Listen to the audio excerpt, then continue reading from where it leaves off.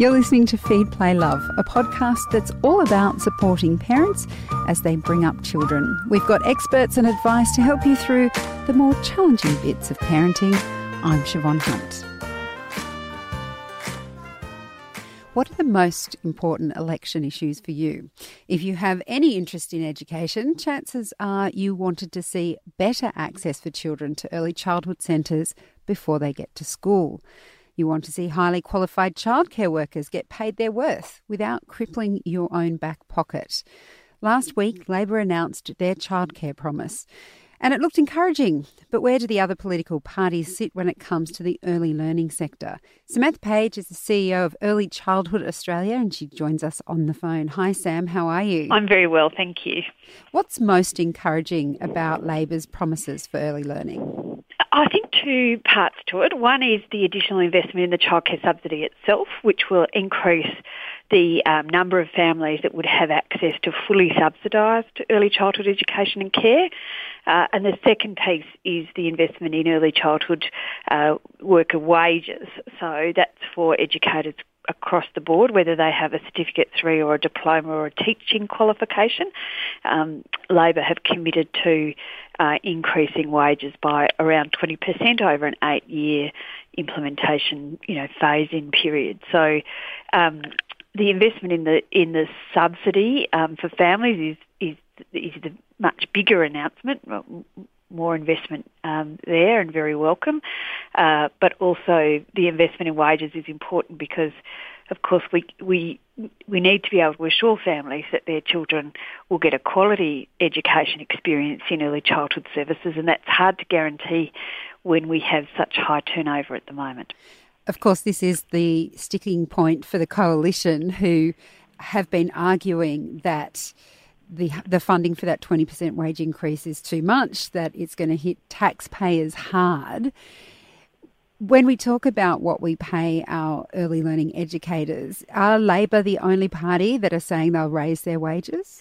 The Australian Greens have also said that they are committed to a national workforce strategy and they would like that to result in professional wages for early childhood educators. So they haven't gone as far as putting a costed specific mechanism for how they would achieve that, but they certainly have said they have costed their overall. They've committed more funding to their overall package, and as they have said, part of that is delivering professional wages for early childhood educators. The coalition government of the day have suggested that really it should be a Fair Work Commission process that delivers any increased wages to early childhood educators, and that they're concerned about government intervention in that process. The difficulty is there has been a gender pay case run in the Fair Work Commission for early childhood educators, but winning that case relies on having a male-dominated comparison that you can use to say this work is equivalent and similar, but because one sector is dominated by female workers, it has been historically undervalued or underpaid. The case fails because they couldn't find an appropriate male comparator, and that's kind of not surprising in the area of children's services. Fundamentally, this seems to be an argument about how we view the early learning sector itself. Do you think that there's a consensus that it's not just a babysitting service? Have most politicians now come to the place of understanding it's about education, it's about quality teachers, it's not just about minding children so parents can go back to work? Or is this what the coalition is missing when it's saying, oh no, we can't inject this additional fees into wages, we have to go to the Fair Work Commission? I mean, are politicians understanding this space properly, do you think? I think we've come a long way. If I can say that in the last, say, 5 years, I think there has been increasing acceptance that early childhood education is a professional undertaking, a professional role. There have been questions raised about the National Quality Framework, which requires educators to have a qualification and in fact requires teachers to be employed within early childhood settings. And there was there was a questioning of the evidence of that, which was part of the terms of reference for the Productivity Commission inquiry a few years ago. There have been Senate inquiries looking at that as well. But I think the majority of elected parliamentarians now accept the evidence that qualifications are appropriate, that this is a profession. And I think most people would sensibly say, if we as a society are going to invest over $8 billion a year in early education, we want to make sure that we're getting good value for that money, and we want to make sure those services are of a good quality and that children are having a positive experience. In order to do that, the educators and teachers need to be qualified. They also need to have stable employment in order to provide good programs to children and for children to feel secure in their relationships in those services. So I think the logic is there. I think the arguments, the ideological differences we're seeing across particularly the Coalition and the ALP are around how you deliver professional wage increases, and what the Coalition are saying is, well, if there's a argument to be made, then it should be made before the Fair Work Commission, and there should be an independent umpire deciding that.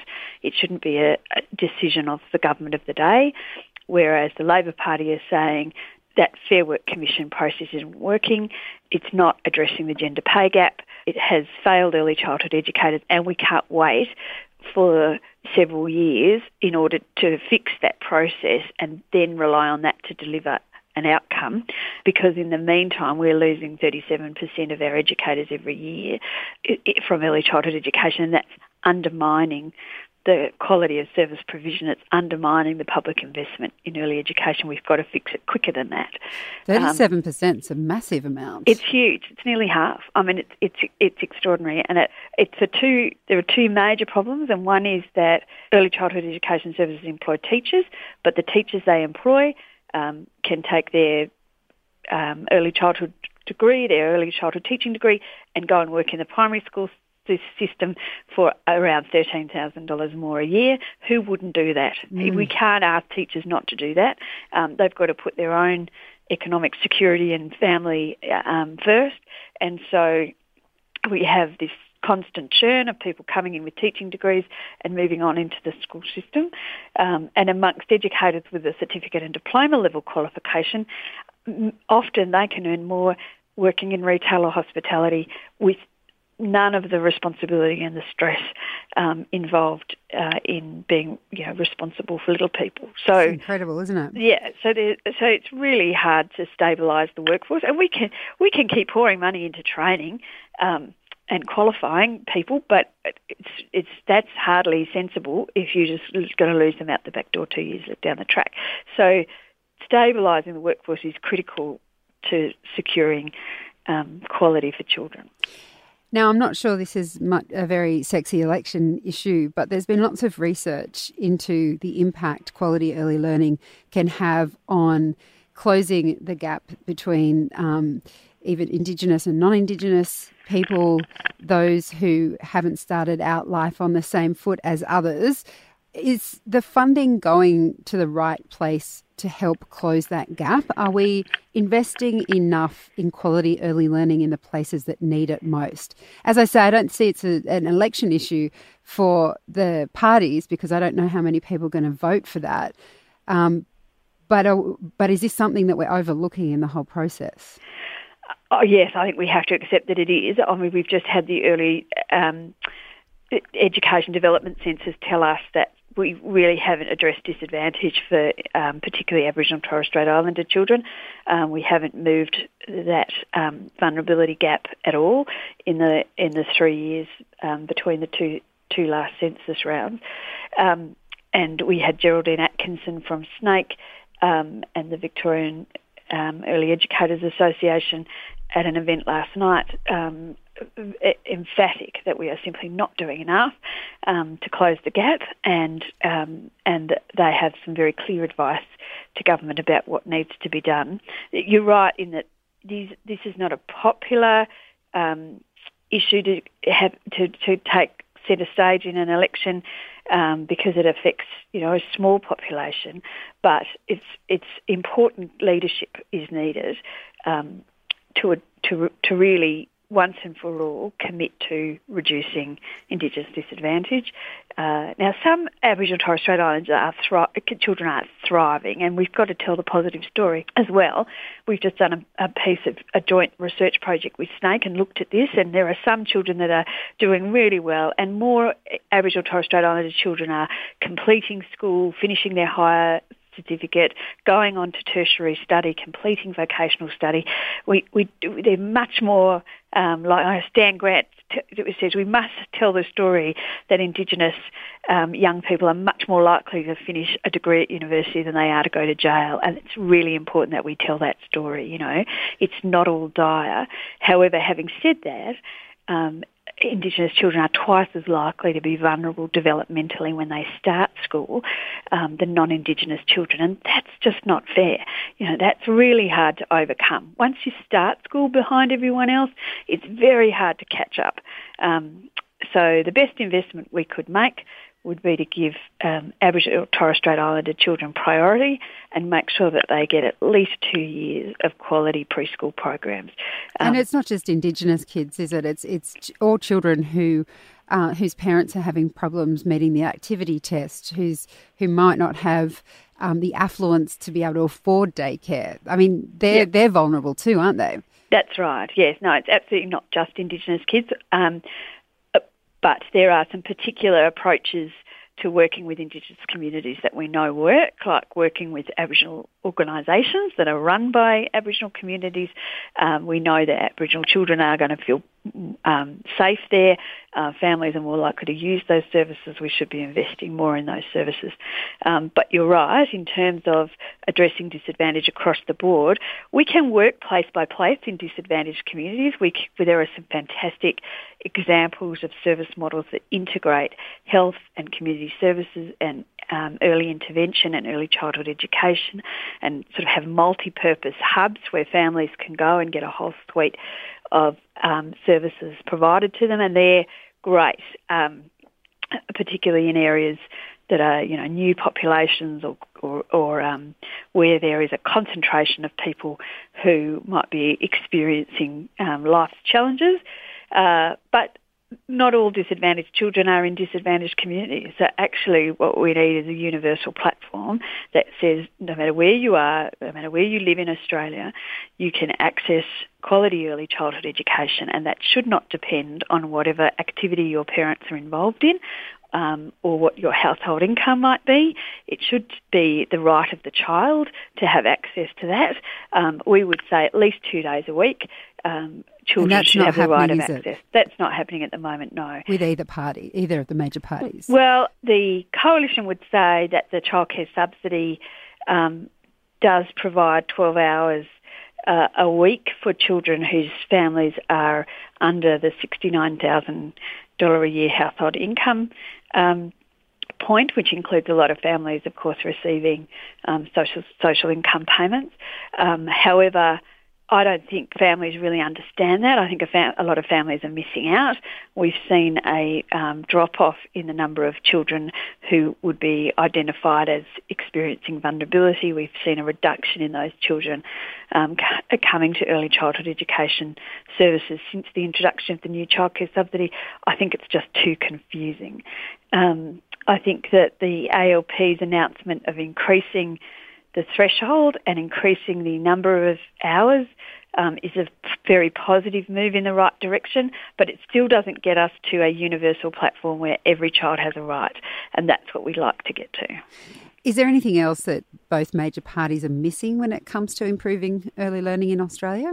I think we need to make the system really simple. I think we've got these very complicated mechanisms. I mean, how the childcare rebate system that we had before this current childcare subsidy was ridiculously complicated, but we've replaced it with a system that's almost as complicated, which beggars belief, really, that we managed to do that. I mean, the bones of the childcare subsidy system are better than what we've had in the past, but I think if we could sit down and do a rethink on how it works, I would be suggesting that the subsidy should be adjusted to reflect the cost of delivering services by children's age. We should be much more responsive to the needs of families. So we should be making sure that families who are returning to work for the first time after having a baby have access to the service that they need. And the problem is at the moment, of course, we've had an undersupply in baby places in services because babies are a lot more expensive to support, and the childcare subsidy system is too blunt.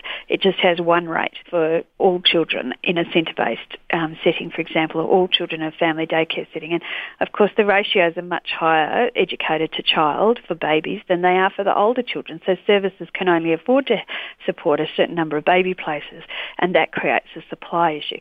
So I might be making this all sound a bit too complicated, but very simply, if we said all children should get at least 2 days a week of quality early learning program if their families choose to use it, we should amend the subsidy system to reflect the age of the child so that places are available when families need it, where they need it, rather than having this sort of very blunt system at the moment which creates oversupply in some age groups and undersupply in others. Then we can say to families that if you're working or studying, you can have more hours than the universal basis. So if we said, for example, that all children could have at least 2 days a week, if then families meet an activity test, they might be eligible for 3, 4 or 5 days a week of subsidised access. Or if we identify the child is at educational disadvantage or at risk of educational disadvantage, we can say, let's give that child 3 or 4 days a week, because that's going to pay off long term if we help that child to catch up before they start school, rather than try and find extra resources for them in the school system. So I think if we put children at the centre of the system and rewrite the basic premise of why we're providing subsidy for early childhood education, we'd get a better outcome. All right, well, that's your task. That's very long-winded. No, it makes perfect sense. What you're basically saying is start from universal access for 2 days and work on from there. And I think that makes perfect sense. So when you start campaigning to be elected to the federal parliament, Sam, we'll vote for you. Thank you so much for speaking with us today. You're very welcome. Thanks. That's Samantha Page. She's the CEO of Early Childhood Australia. There's a lot of talk about resilience, but grit, that's something else.